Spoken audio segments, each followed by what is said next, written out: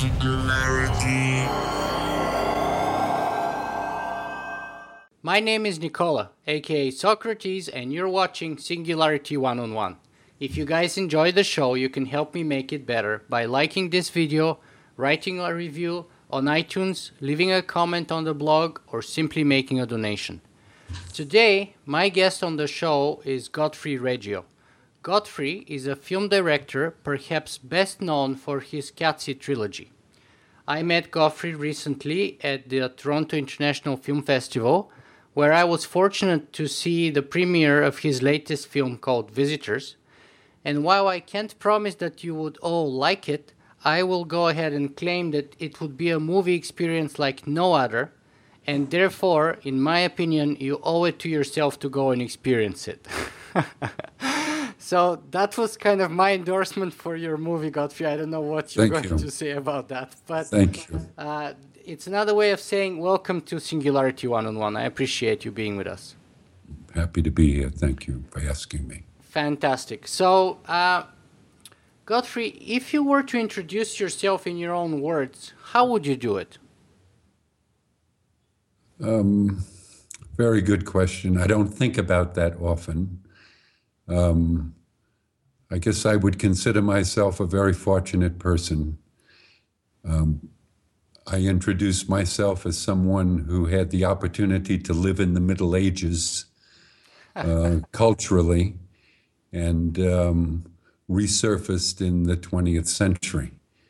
When I was 13 years old, I left the world and joined a religious community of men. And that was literally, culturally, like living in the Middle Ages. So I left the dolce vita of my hometown, New Orleans, and joined this self-sufficient community of 140 monks. We did everything from make our own food, to make our own clothes, to take care of our sick, to bury our dead. So it was let's say, a most unusual experience for someone growing up in the mid-20th century in the United States. So I would have to say that if I would introduce myself, I would introduce myself as a refugee from another period. Wow. That's a very unique introduction and very unique experience. Let me ask you, how is it that you joined that religious order? Was it by your own free will, or was it because your parents or somebody else decided that you should do that? It was by my own volition. It was not the desire of my parents that I do that, considering me a very worldly person. They thought this would not be a good mix for me. But let me say this, that like all adolescents, we all determine who we want to be by the adults that we admire the most. When I was in Mater Della Rosa, a Catholic school in New Orleans, in the 7th and 8th grades, I had the opportunity to be taught by Christian brothers, men that were alive with joy, that didn't seem to be concerned so much about themselves or how they looked, who were generous, who had the energy of giving, who were like alive. It was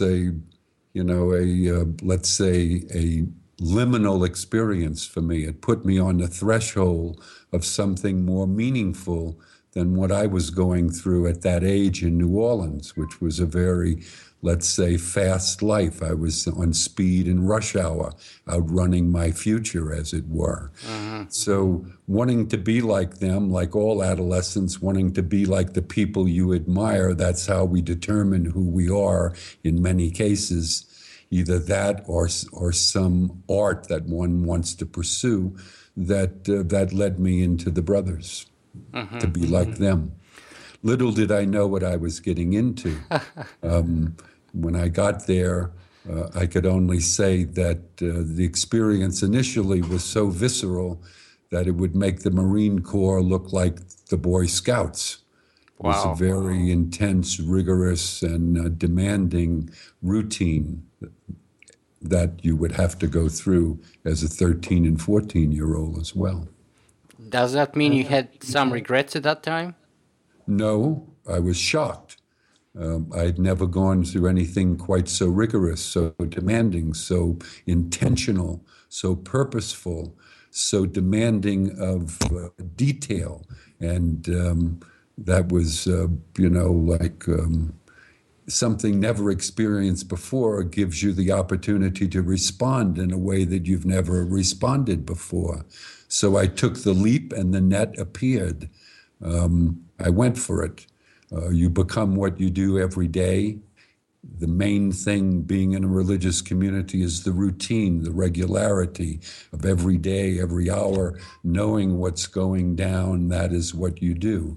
You do it with the intention that's different, more intense every day, but that's that routine. So that puts you in a completely different space. Mm-hmm. And how long did you spend there, and eventually why did you not decide to spend the rest of your life in that same community? I did intend to spend the rest of my life in that community. In fact, as a brother, you take temporary and then final vows if they allow you in. So I was a lifer. I took final vows at the age of 25. And at the age of 28, after being in for 14 years, I was basically asked to leave my order. The reasons for that are, I'll try to give it to you as brief as possible, is that at that time, as it were, my Che Guevara was a guy called Giovanni Roncalli, who was the Pope at the time, John the 23rd. To me, he was a hero. He said, question everything except nothing, even the structure of the church. For a young, zealous monk like myself and others in the church, we took him because we could. I was in a pontifical order. The Pope was the head of my order. I took his word as a marching order, and that got me and many of my colleagues in trouble. In my case, all brothers take a vow besides poverty, chastity, and obedience, a specific vow to the order that they're in. The order that I was in, I took the vow to teach the poor gratuitously. However, there were very, very few poor kids in the schools that I taught, in the school that I taught in. And I started to look around the community and realize that, 40% of this place I live in, northern New Mexico, is poverty-stricken.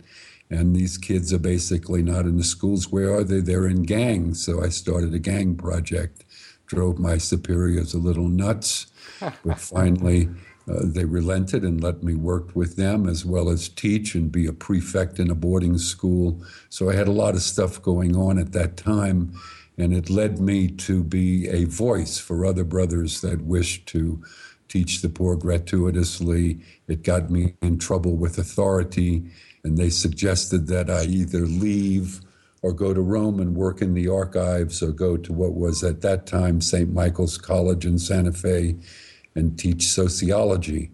So I decided it would be best to leave, given that they felt it would be so. They offered me my dispensation, and at the age of 28, I entered the world. Do you think that was just? Yes, I think it was. I don't look at it in terms of justice or injustice. I look at it more in terms of fate or destiny. I look at it more in terms of the contrarinesses of life that come about. Life is not, the harmony of life comes from its difference. I was in a very dramatic and dynamic period in the Catholic Church where things were being lifted upside down, as it were. And so it would be expected that others wouldn't want to go along with that, would be, let's say, threatened by the changes that would have to occur to be more in line with something more fundamental, more in terms of giving, more in terms of less about ourselves, more about the apostolate that we're founded for. Now, you can see as a young monk, one could get very zealous about that, which I was. So I became vocal about it as well and became a thorn in the side of authority. And is that sort of the mission, or the sort of the guiding principle that you have adopted for the rest of your life ever since then? Well, let me put it this way. If I forget it, it remembers me. I'm watermarked. I grew up in a traditional Catholic family in New Orleans, a Catholic city. I went to a Catholic school, Mater Dolorosa, which means Mother of Sorrows. I entered a religious community, lived in the Middle Ages. My proclivities, by virtue of presence, I'm watermarked. And so I could say I'm not a Catholic, but a Catholic is me. This is who I am. So I have to accept that as the place that I started. And I do so with great, I would say, appreciation. And at the end of the day, what do I mean by that? That by joining the brothers, by joining and like being in the church is being in an exoteric form of religion.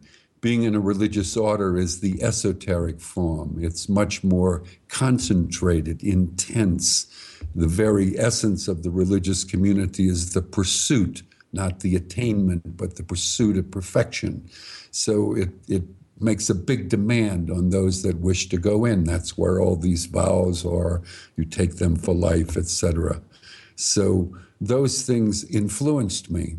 They had an impact on me. I learned as a young brother in the novitiate, where you undergo your first formation as a religious member of a religious community, that if you wanted to see your familiar for the first time, if you wanted to see that which was most normal in front of you, that which is there all the time, which is usually hidden in plain sight because of its presence, because of its familiarity, that one would have to stare at it until it looked extraordinary.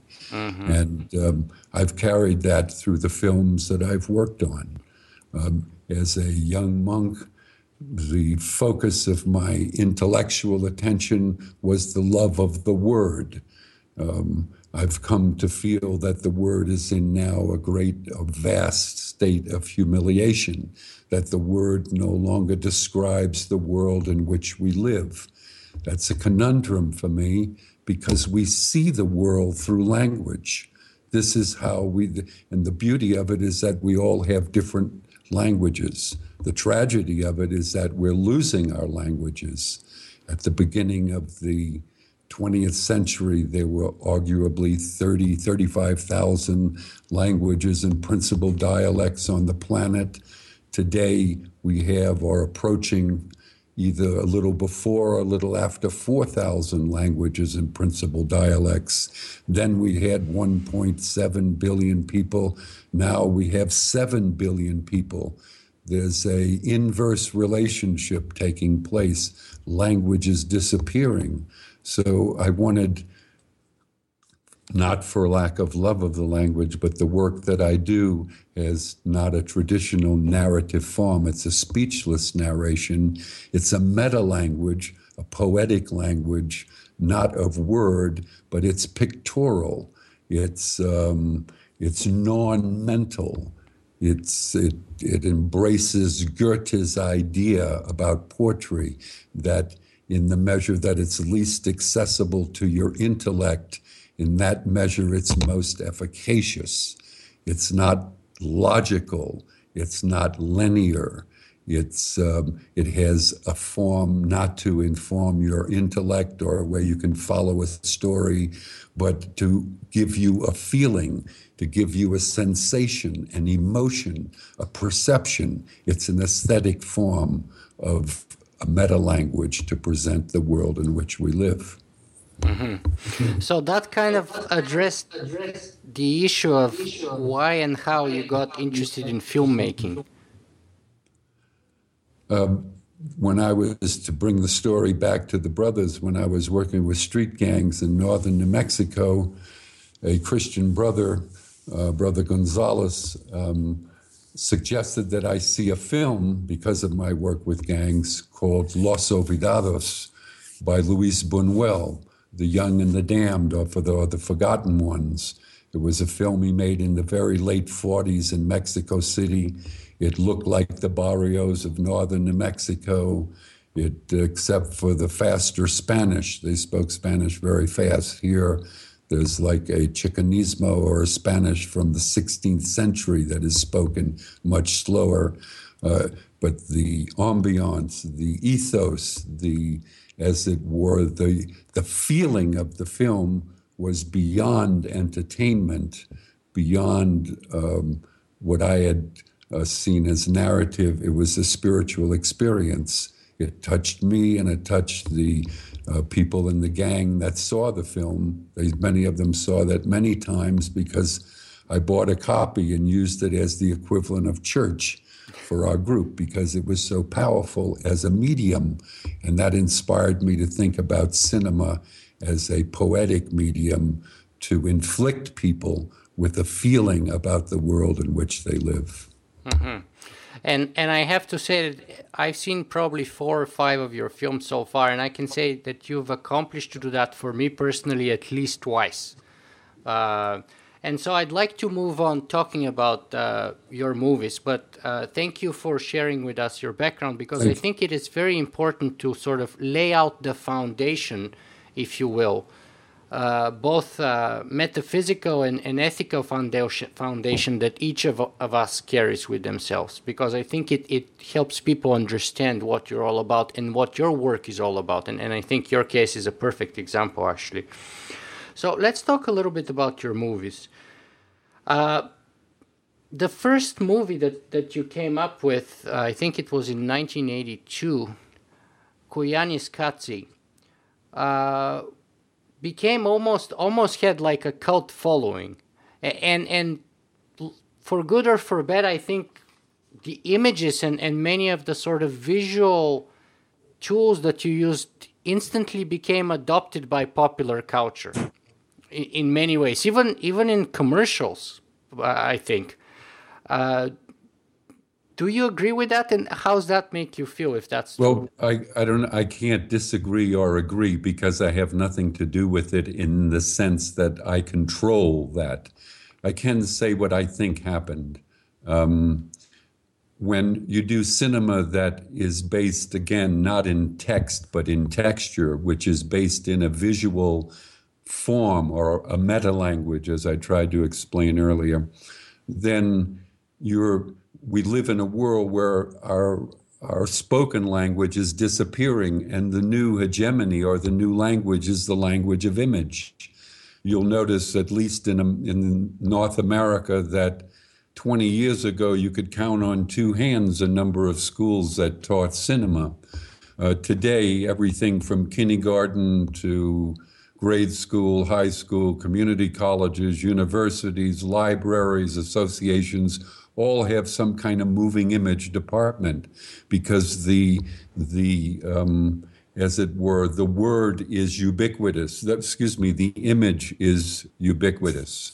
But what was your question? Tell me your question again. How do you feel about Oh, yes, okay, I got the question. So in doing Koyanis Katsi, it was a pictorial composition event. It was something that one could feel rather than understand. It was to touch people rather than to enlighten them, okay? To give them, through this artificial medium of cinema, an opportunity to see another way of seeing their world. So there are all kinds of, once you're away from the control of the literary cinema, which means screenplay, which means narration, which means actors, story, and plot. Once you're out of that linear landscape, then what do you have to work with if it's pictorial? You have motor speed, you have lenses, you have the movement or the stillness of the camera,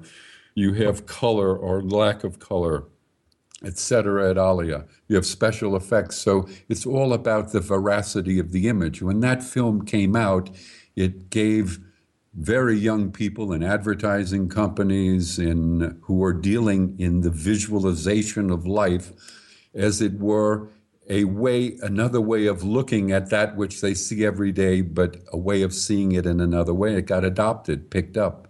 The form got adopted by MTV as a music and image form. It was all happening at the same time. Is it the chicken or the egg? I have no idea. Am I happy about it? I'm not. Or let me put it this way. The intention of this film, as weird as this was going to sound, is to enter the vascular structure of the beast. Let me explain what I mean. The beast is that which fulfills all of our technological desires. And this beast is the price we pay for the pursuit of those desires. It's like the assumptions. This beast is about the assumptions we make for the sake of our behavior.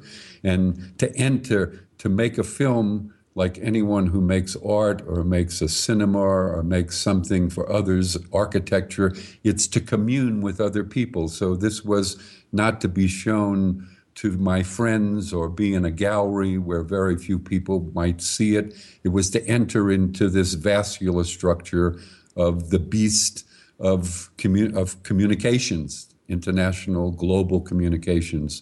And somehow it had the opportunity to do that, and its language got consumed, like everything that has value gets consumed by the beast. Yeah, and you said you're not particularly happy, because that's the interesting tension that I see there. On the one hand, you wanted to enter into the system of the beast. On the other hand, you did do so, but I'm not sure you're happy with the final effect, the final result. Well, it's not that I'm happy or not happy with it. It's like I don't dwell on that. There's nothing I can do to change what has or has not happened, obviously. But what I will say is that those images that you see appropriated are numbing.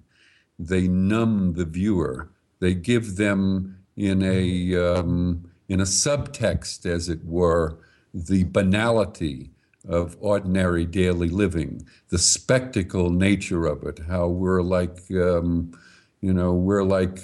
it's not predicated for us, it's predicated for the spectacle that we live under. So in that sense, that is present as well. Even it's consumed because of its assumed spectacular nature, because the object of that film was to look at the spectacular nature of the beast, those things that are the things that we most celebrate, rather than the obviousness of social injustice, environmental devastation, inequity, viral forms, etc. et al. I hope to come back to the nature of the beast, but let me see. For me personally, I was amazed when I watched your movie, because I've seen the footage, and I grew up in that, even if you will, a little bit of the MTV culture. So I've seen the sort of digested images that resulted out of your movie, and it was fascinating to see, to go to the spring, as it were, and to watch them at the source. That was the fascinating part for me. But let's share with our visitors who may not have seen the movie necessarily, what is Koyanis Katsi, the meaning of the word? It's a compound word. It comes from Koyanis and Katsi. Let's start with the second part, Katsi, because it's called the Katsi trilogy. All three films end in the compound of Katsi, Q-A-T-S-I. Katsi in Hopi means life. When it's joined with another word, that word predicates what kind of life it is. So in the case of Koyanis Katsi, it is life out of balance, crazy life, life in turmoil, a way of life that calls for another way of living. To me, this has a perspicacity, a clarity, an insight beyond the so-called wisdom of our civilized languages. This is a language of orality, an illiterate language, a language spoken, not written, a language that is passed on generation to generation, that has an insight beyond the cleverness of our measured view of reality called history. So I found the word much more descriptive. If you were in, for example, a university setting and were studying ethnology, you would use the subjective categories of the professors to analyze indigenous peoples. So what I wanted to do was flip that equation. I wanted to take the subjective categories of indigenous people and have that measure against the world in which we live, which to me has a wisdom beyond our literate form. Mm-hmm. And perhaps that's one of the reasons why that movie really went deep in me and really managed to connect with me emotionally somehow at a deep level. But let me ask you this. So you said the movie is not intending to address the apparent poverty, inequalities, or natural environmental degradation. So Right. what do you mean when you say that we are out of balance? In what sense? Well, look, that's a word that shows the equilibrium is gone. The balance I'm talking about comes not through homogenization, but through diversification. The mantra, if you want, of the New World is united we stand. The mantra of the world, let's call it the old world, is divided we stand. One world is breathless, the other is full of breath. One world has language, the other has data. I could go on and list the characteristics. I'm describing the new terra firma of technology, and I'm describing the old world of anima mundi, of a world that was indeed alive, possessed of soul and intelligence. Okay?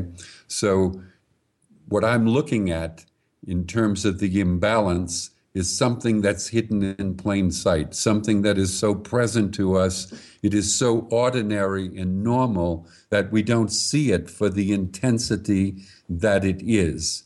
And that I call technology. Technology from the point of view that I'm looking at it is an environment. It's a milieu. It has replaced the old world with a new world. It is the globalization of the planet. So technology from this point of view is not something that affects us. It's not about the effect on the environment, religion, politics, economics, war, etc., et alia. It's about that everything now exists in technology, that it is as ubiquitous as the air we breathe. It is the new comprehensive, all-inclusive host of life. Without it, we die. And its symbol, its quintessential mark, as it were, on the planet is the blue planet. That symbol that is taken by every religion, United Nations organization, NGOs, religious groups, community organizations, radical groups, as the new symbol. As a filmmaker, I look at a symbol like that, and where is the camera? It's off planet. We are off planet. That's why we can see the world that way. To me, it's the equivalent of the new swastika.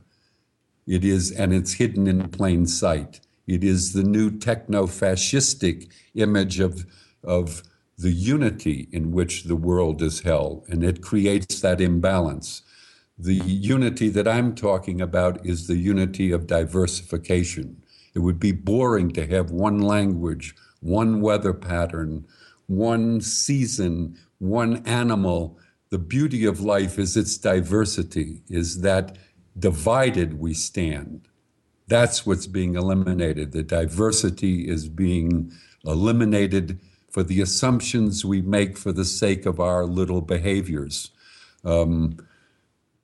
It's the price we pay for the pursuit of this technological happiness that is the main event beyond anything in the newspapers. It's the price we pay to keep having this kind of food service that we have, this kind of heating that we have, this kind of mobility that we have, this kind of ability to buy commodities or to become a commodity, this kind of ability to be entertained to death, this kind of capacity to be unendingly connected to the orb of wireless technology.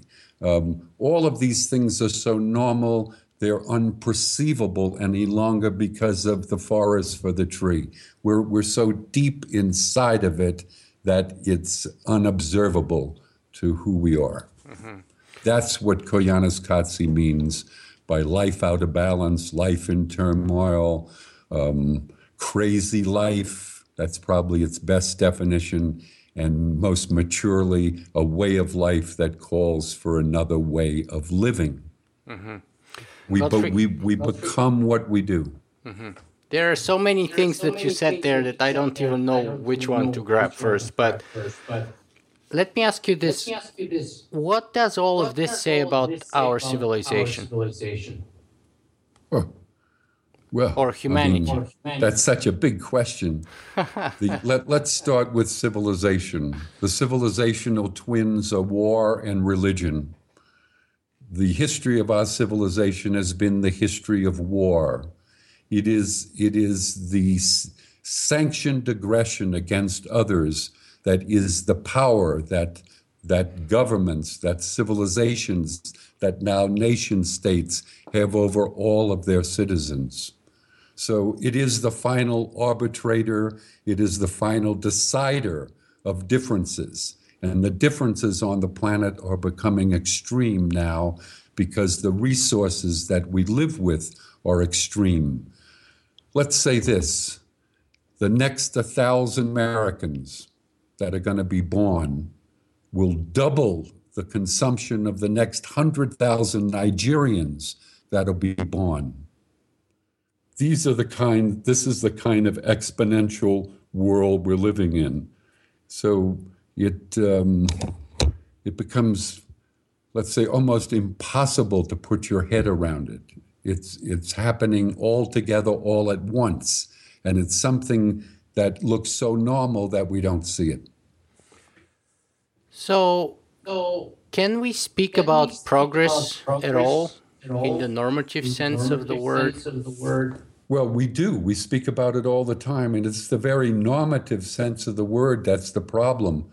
Since the Enlightenment, since the Renaissance, really, through the Enlightenment, through the French Revolution, through the Industrial Revolution, we've all bought into this European created destiny of things will keep getting better. That's the concept of Marxism, that we're on this linear path, almost Christian in its point of view, that we're started here and it's going to get progressively better and better and better. People who are of the left have what? Progressive politics, because they feel that the reason things aren't getting better is that they can get better if only we make them better, etc., that we're on a necessary arc in history where things will get better. I don't see that arc. I don't think history is that way. It's more about contrariness, about opposites. It's not about creating the perfect world. That's a myth. It's the biggest enemy to social injustice, things like utopias. We have to realize that to be human is to be weak, to be fragile. We have to live within the humility of those limits. Any species, even using Darwinian ideas about evolution, any species that outlives its food source is doomed to a very rough time, if not fatally extinction. We could say that of all the people on the endangered, of all the entities on the endangered list, we humans might be at the top of that list because of the enormous impact we're having on the place that we call home. Mm-hmm. So are we sort of committing a suicide in a way? No, it's more. It's more. I hate to use this word because it's so sanitized, but it's more the accident. We don't know what we're doing. We have no idea. When a child is born at birth, the world is born into the child's mind at birth. We become the places that we grow up in. We become the environment that we live in. We are sensate beings. We become what we see, hear, touch, smell. We become the ethers around us. We live in a technological environment, the orb, let's call it, that is so present yet unseen that it makes that which is small dangerous. It used to be in the 60s, small is beautiful. Now small runs everything. It's microchips, it's microwaves, things that are beyond our senses to observe. So yes, we become the environment we live in. And, I forgot your question, but how did you ask it? What did you say? If we're committing a suicide. Oh, suicide. And I said, no, it's the accident. So let me go back to that. There are more people that die in vehicular accidents and in war. Okay? It's the price we pay again for the pursuit of our happiness. The accident is something that, while not intentional, it's because it's a human thing. We call it an accident. We know from studies that it's going to happen regularly and consistently, no matter how much we teach safety, because of the sheer numbers and the probabilities that exist with those numbers, cars moving at that rate of speed, etc. So the accident is endemic to our way of life. And so what I'm saying is we now experience earthquakes, etc. We might be experiencing skyquakes. We have no idea. My own feeling, dare I say it, is that we're going to experience phenomena that are unrecorded in human history because of how much we're playing with the environment we live in. Mm-hmm. There'll be a big accident. But let me take your car example, for example. Don't we know that we can improve things over time? For example, when we invented the seat belts, we know that we diminished fatality by a very substantial percentage. When but we still have like 50,000 people a year dying in car crashes in this country. Yeah, but percentage-wise, that's much smaller with respect to the number of cars being driven today than, let's say, 50 years ago. Well, and please, if I may interrupt, I don't question, because this is a technological world, it's a catch-22. The only way it's going to be made safer is through technology. So it's a catch-22. We're on for the ride. They have to make it as safe as possible. Let me predicate it as possible. As we have seat belts now for the car and airbags, which are not proven to be as effective as they thought they might be. We also are we have the seat belt around the planet right now. What's going to happen if we have an accident with the planet, which we seem to already have had? From my point of view, the accident has already occurred. The tipping point has already arrived. You've mentioned progress, you've mentioned communism. Where does capitalism fit in the picture in all of that? You've mentioned even the words utopia. There are a number of people from the so-called progressive left that you mentioned who would say that most of the ailments that we are seeing today are the result of the capitalism. Exactly, right? And as Karl Marx said, one of the main reasons for that is the fact that we require endless exponential growth in order to sustain it. Okay, let me go to something very fundamental that Karl Marx said. I'm going to paraphrase. He basically asked this question. I'll put my own words to it. Is it the content of your mind that determines your behavior, or is it your behavior that determines the content of your mind? And I will attempt to answer that question. For 9 out of 8 of us, it's our behavior that determines the content of our mind. Let me explain. We think our mind, our cerebellum, is our biggest achievement. Who am I to argue? But I know that we're much more complex then separating the mind from the completeness of who we are. We become what we do. We become what we see, as I said earlier. We become the routine that we're part of. Let's take the Dalai Lama, different than Karl Marx. After giving a lecture in Albuquerque, the beginning of the 90s, someone got up right away with their first question and said, "Your Holiness, what is the most important thing I can pay attention to?" Without even giving it a thought, he said, "Routine, next question." He's saying what Marx says, that we become what we do. So whether it's capitalism or socialism, the industrialization of the planet, tied to now the miracle of technology, is literally eating up the planet for greed, for profit, for beyond greed and profit, for the infinite capacity that the tool, the technology, which now has a life of its own. We could get rid of all the boards on corporations today. They'll be replaced by other boards. You could do that forever. It's the technology that's driving those corporations. It has a life of its own. Let's take the NSA. Let's take the debacle that's happening with global surveillance. For computers, dealing with 7 billion items is nothing. It's like child's play. It's the capacity of the technology to do that is creating the opportunity to do that. Let's take social media. All the stuff we put on there about ourselves is just as voraciously grabbed up by commodity advertisers as the government grabs all of this surveillance data, something that can go into a machine, be reanalyzed and used for the profit of those or for the protection of us in the case of NSA. It's the technology that's driving it. I have no question in my mind that connected to what we now call capitalism is on steroids. It's let's take the Second World War. At the end of 1943 to 45, 1 million people a month died. Most of those were not soldiers. Those were civilians.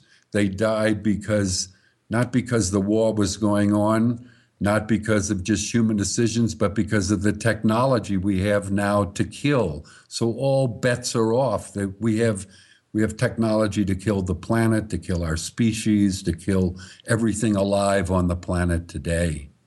Don't we have the technology to cure it, though, also? It's the very same technology. Most of the technology that we live with comes out of military R&D research because that's where the mother lode of funding is. To do something like the Manhattan Project is not a human endeavor. It's an endeavor of mass man. To go to the moon is an endeavor of mass man. To build a dam the size of the one that has just been built in China, 4 times the size of the Hoover Dam, to build the Hoover Dam. I could keep going. These are not human activities. These are the activities of enormous capital that come from nation states that employ giant corporations to do their bidding. Mm-hmm. So they could find a cure for this, or they could work on that. I don't trust the source. I think more than the product they put out, it's the process by which we use the product. We become the process. So you agree it is a systemic issue? It's what? It's a systemic issue then. Yes, it is. It is rooted in the very structure, in the aesthetic of the way we live, of the sensations that are caused us, the emotions that come from those, and the perceptions of life. It's an aesthetic of mass man. Yeah, speaking of the aesthetic, I watched an interview with you where you said that your first movie was about the awesome beauty, the terrible beauty, and the beauty of the beast. And of course, you were referring to that technology.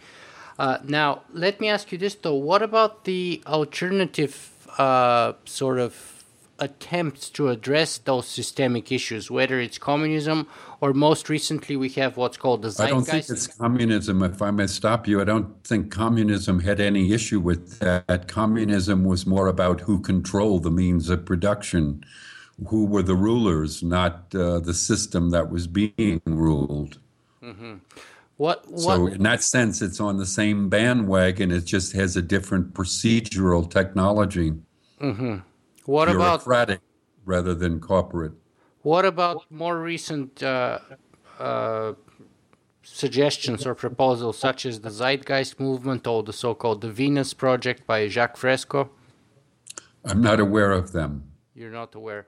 Well, I'm sorry, I'm kind of a cocoon. They're proposing what they call the resource-based economy, and actually, it's a little bit sophisticated to explain. Well, let me say this. I am aware in a very generalized way that some elements or some powerful elements in the environmental movement are moving towards the management of Earth resources by high tech. I'm aware of that. Yeah. I am distrustful of that. That's so that we can keep the high tech order together, so that we can keep a mass society, one people, one way, one planet, the blue planet together. To do this more reasonably, there's a different approach. Let's call it a bioregional approach, something that is well written about, something that is not in adverse relationships to the resources that we have and spreading them all over the planet, but that has those that live in that bioregion collaborative with those resources and for that region. So those are systemic or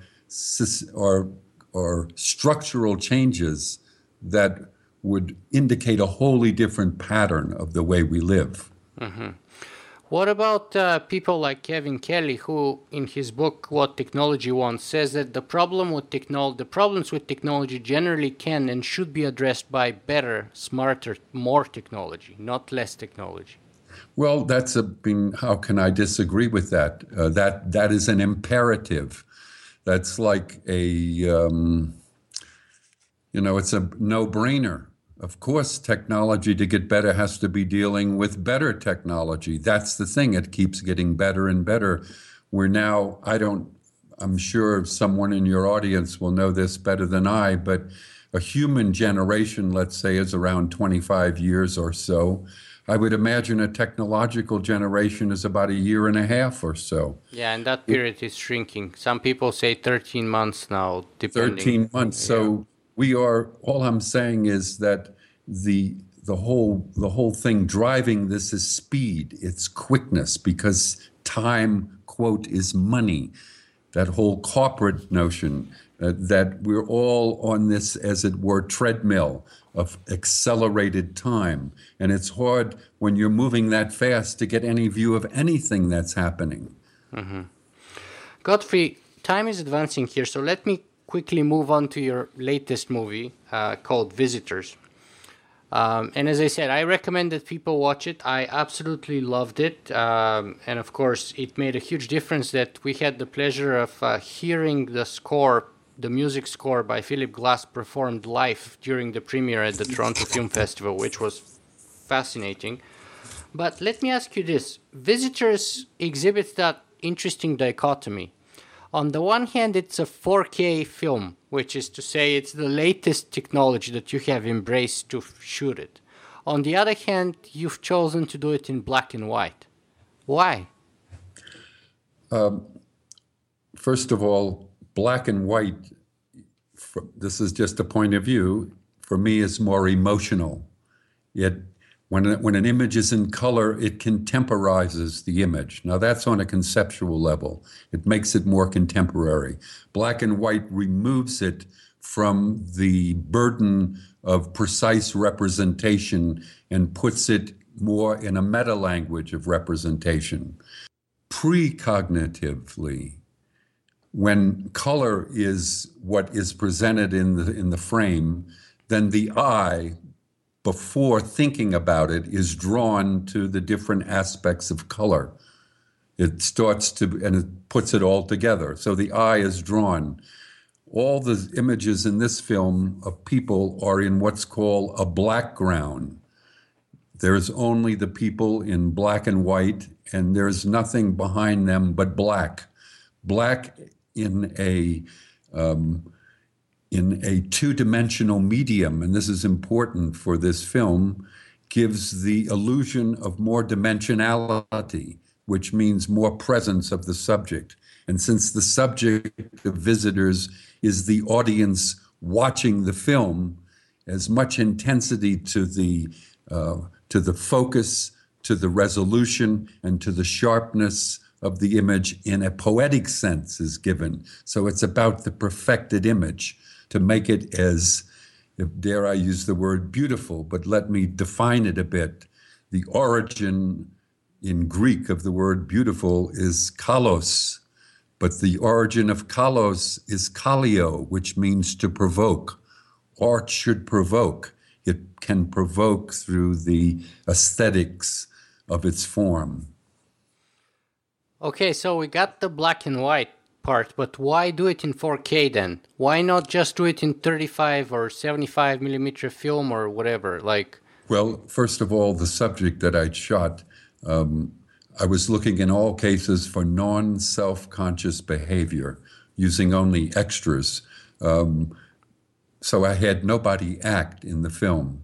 To shoot a gorilla, I'll go back to that. To shoot a gorilla, for example, took weeks. You can't direct the gorilla to look into the camera. The gorilla is going to look where she wants to look. So you have to keep cameras rolling for a long time. With all the subjects that were doing gaming or watching TV or posing for a very long take on a portrait, those, or if I'd have done it in 35 or if I even considered 65, it would have been prohibitively expensive. So that's why I chose to use a digital medium. Mm-hmm, mm-hmm. Also, I felt that the red camera gave me what I call super blacks. And that, as a filmmaker, I'm interested in. It gives, again, the illusion of depth in a two-dimensional medium, a flat medium. So you embrace the red camera and 4K, which are the very cutting edge of film technology, perhaps. And yet, do you not find... I embraced it in 5K. The shot, we used mainly the Epic camera, not all. We used the standard 3K, 4K. We even had a 2K high speed, but the 5K was the camera, and that's to bring palpable resolution to the subject. It gives more, if I may use the word, organic matter on the screen. It has more of an affecting possibility for the audience because it's a visual medium. And do you not find that funny dichotomy that on the one hand you spend considerable amount, most of your time criticizing technology, on the other hand you're embracing it to do so? No, let me say this. The embrace that I make of it is the embrace free indeed, of a contradiction. If I want to commune with other people, and I want to do that in the theater or the home of that other person, then I have to speak the language of that person. And the language of today is technology. So not being able to have immaculate conceptions for myself or for what I'm doing, I have to embrace that which I'm questioning. If you want to look at it strategically, frequently if you fight a forest fire, you have to build a fire in order to line it up. So I'm not, I have no apologies for that. I'm embracing freely this contradiction, and I do so knowingly. Mm-hmm. Fantastic. So let me ask you this. There were, 30 years between Koyaanisqatsi and Visitors? Yes. How have your ideas evolved since then, or have they? Good question. Let me put it this way. When I was a child, We didn't go to the store and buy butter. We churned butter in my mother's kitchen, okay? I used to not like that job because it meant turning it for a long time, okay? So I'm going to use that as a metaphor, as it were. Koyaanisqatsi, I had turned that butter maybe 10,000 times, okay? To turn it. Now I've turned that 100,000 times. So while the subject hasn't changed, my involvement in it is deeper and deeper. I would characterize it this way. It is a commitment that I have to the subject matter that motivates me to use this medium or this form. And my commitment is not with grace and gratuity, but and I'll use the word, like to a progressive insane asylum. It gets progressively more focused the older I become. Mm-hmm. And because there's a universe to understand. It's not like a simple subject. It's one that has captivated me and has an unnameable amount of parts. Mm-hmm. Godfrey, let me ask you this. During the post-premiere party, I had a discussion with our friend Tom Lowe, who is, of course, the reason why I was so fortunate to be able to attend the premiere. And I was telling him, I bet you, Tom, Godfrey knows all about exponential growth and the technological singularity and all of that. And of course, after that, I kind of quickly learned from you that you have been keeping up to date with those. So let me ask you, what's your take on the technological singularity? I think I could get it wrong. Again, your audience will know better. Something similar to that is the Simi Valley. These are moments at which there will be a crossover so that the machine has what we call the equivalent of human intelligence, where the machine is volitional, where the machine has destiny, where the machine can determine its own set of logarithms. Having said that, the machine will be working on mathematics. I think that point is already come. I don't think it's a question of when. It's not even a question of if. I think it's already happened. And I use myself, I use you, and everybody looking at this program, and those countless of other people on the planet, that we're all becoming the planet we live on. The planet we live on is a technological environment. This idea of singularity has to do with becoming at one as a human with technology. You could even call it a cyborg state. Mm-hmm. To me, we are in the cyborg state, not approaching it. We are in it. We'll only get deeper in it the further we go, but we are well into it. It's not the cyborg state of science fiction. It's the cyborg state of the fiction of science. We have in our bodies trace elements that didn't exist on the planet a mere 100 years ago. What we eat, we become. Our food is full of it. Our air we breathe. The electromagnetic sphere, the microwaves, all of these things we're playing with dynamics, the consequence of which we have no idea. It's beyond, we're doing anything that the gods could have done in the past, we are claiming to be able to do now. So technology is miracle technology. It's miracle micro. It's anything, like it says in the epistles or the gospels that about heaven. I mean, it's so religious, it's worth quoting, that the eye has not seen, nor the ear heard, nor has it entered into the mind of man the glories that God has prepared for those that love him. We could say the same thing about technology. It's not entered into, our eyes have not seen, our ears have not heard. It's beyond our imagination what we're already into, because we've already become it. We're like that frog in the pot of water when it was cold. It's been heating up. we're already inflamed with the ism of technology. Scratch a surface and it's within us all. We're like the aliens on this planet. That's why we keep seeing, talking about alien abductions and seeing spacecraft. And I want to tell you, in the Middle Ages, which I said earlier, I grew up in, people saw flying angels, people were levitating. We see what's in our imagination. We see the culture, the water that we swim in. We're seeing all of these alien signs because we are ourselves aliens to the world that our energy has come from. Godfrey, we only have a couple of minutes left here, so I'll see if I can ask you the last 3 or 4 questions here. What's your greatest fear? Wow, I haven't thought about it. I guess fear itself, not to be redundant,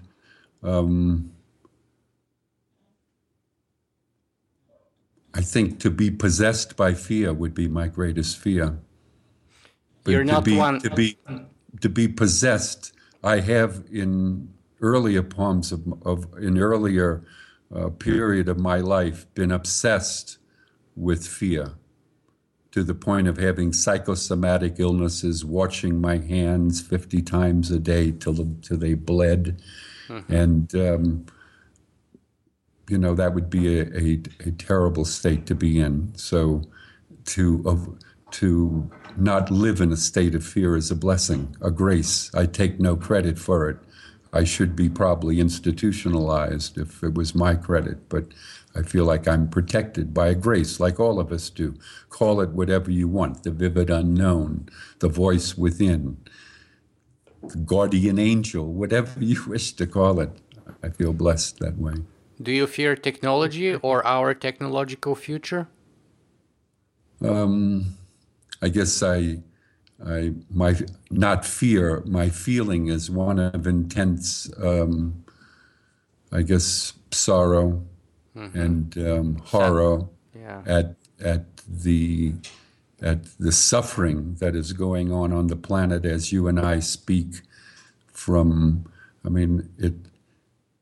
if I think about it, it would destroy me. Even to see in my little community 20,000 feral cats. Reading in the paper today, we're putting chickens on the food line so fast that many end up dying by going into boiling water, absolutely conscious. And it goes on, et cetera. The suffering of people that are driven from their homes, the animals that have no land, the fish that are being poisoned with toxicities. You could try to look at the bright side of things, but those are things for our own pleasure. When you understand that we're all connected in some vast way through our differences, then you can start to feel the suffering of the planet itself. It's horrendous. It's unsayable. It's unspeakable. Let's look at the other part of the coin, though. What is your biggest dream? Perhaps the reason that keeps you going? Well, I have the dream of life. I'm living it. I'm possessed by it. I'm fortunate to be able to breathe and talk to you. That's what I value the most. I guess to be able to create, to be able to have conversation. I recently heard a Rumi poem. He talked about the 3 approaches to the divine, to God. And he said the first approach is prayer, second approach is meditation, and the big approach is conversation. My biggest hope is that we've been praying all this time. We've been in conversation. We are a chip off the old block, as it were, in that in the beginning was the Word, and that Word was made flesh. To me, we are the Word. That's who we are. It is our brilliance. It is our flaw. Where can people find more about you and your work, Godfrey? I hope nowhere. I don't know where. There's stuff on the net. I don't use the net myself, so I only know it secondhand through others. Occasionally I'll see something, but I really don't know. Everything about anybody is knowable today. So all you got to do is go on the net, I'm sure. Our lives are open by virtue of the technology that is present with all of us. Well, you're a tough person to get in touch with in some ways and do research on. I can say that myself. Oh, great. But let me finish our interview here with this final question, which is, we've been talking here for an hour, actually more than an hour, but if there's a single message, the most important thing that you would like our viewers to take away from our conversation today, what would you like that to be? Because I know others have said it so much better than I'm going to give you a quote from someone. For those of you that have already heard this quote, it can't hurt to hear it again because of the profundity that it houses. So with that introduction, let me try to quote Goethe. Goethe says, "Whatever you can do or dream you can do, do it. Boldness has genius, magic, and power in it." What he's saying is, act as if you know what you're doing. He's saying what the Zen statement says, leap and the net shall appear. To trust yourself, to know that life is much more fulfilling when you're non-self-conscious, when your consciousness is about the relationships, the world that you live in, the others that are around you, all those beautiful creatures that are here, as well as the people that we love and deal with every day. This is what it's about. Godfrey Radio, thank you very much for being with us today. Thank you.